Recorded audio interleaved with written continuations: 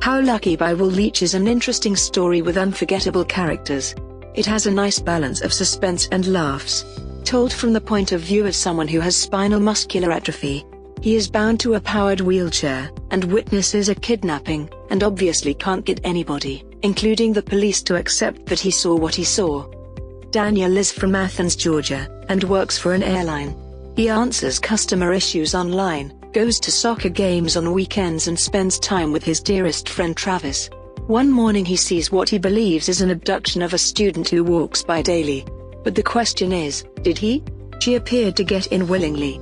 However, when I-Chin is reported missing, Daniel tried to tell the police about what he had seen, but a lot of that has to do with the truth that Daniel has spinal muscular atrophy. The cop sent to take his statement can't see more than a wheelchair. Daniel's information and statement are blithely explained and written off. The characters in How Lucky are stunning and relatable. Daniel is young, however very much aware that he will not live a long life. He suffers, yet he is anxious to live, and he simply needs to be dealt with like every other person. Marjani is protective and attentive, she is dedicated toward work and trustworthy. Travis is Daniel's closest companion since childhood, he has all the qualities a close friend should have.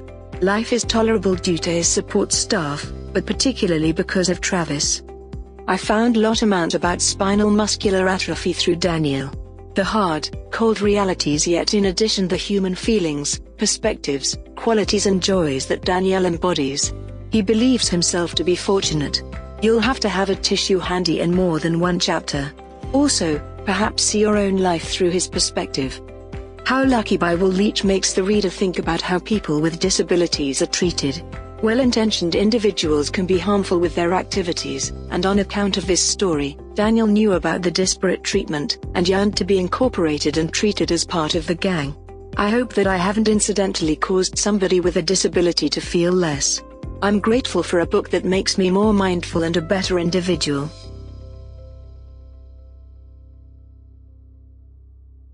Thanks for listening this book review podcast.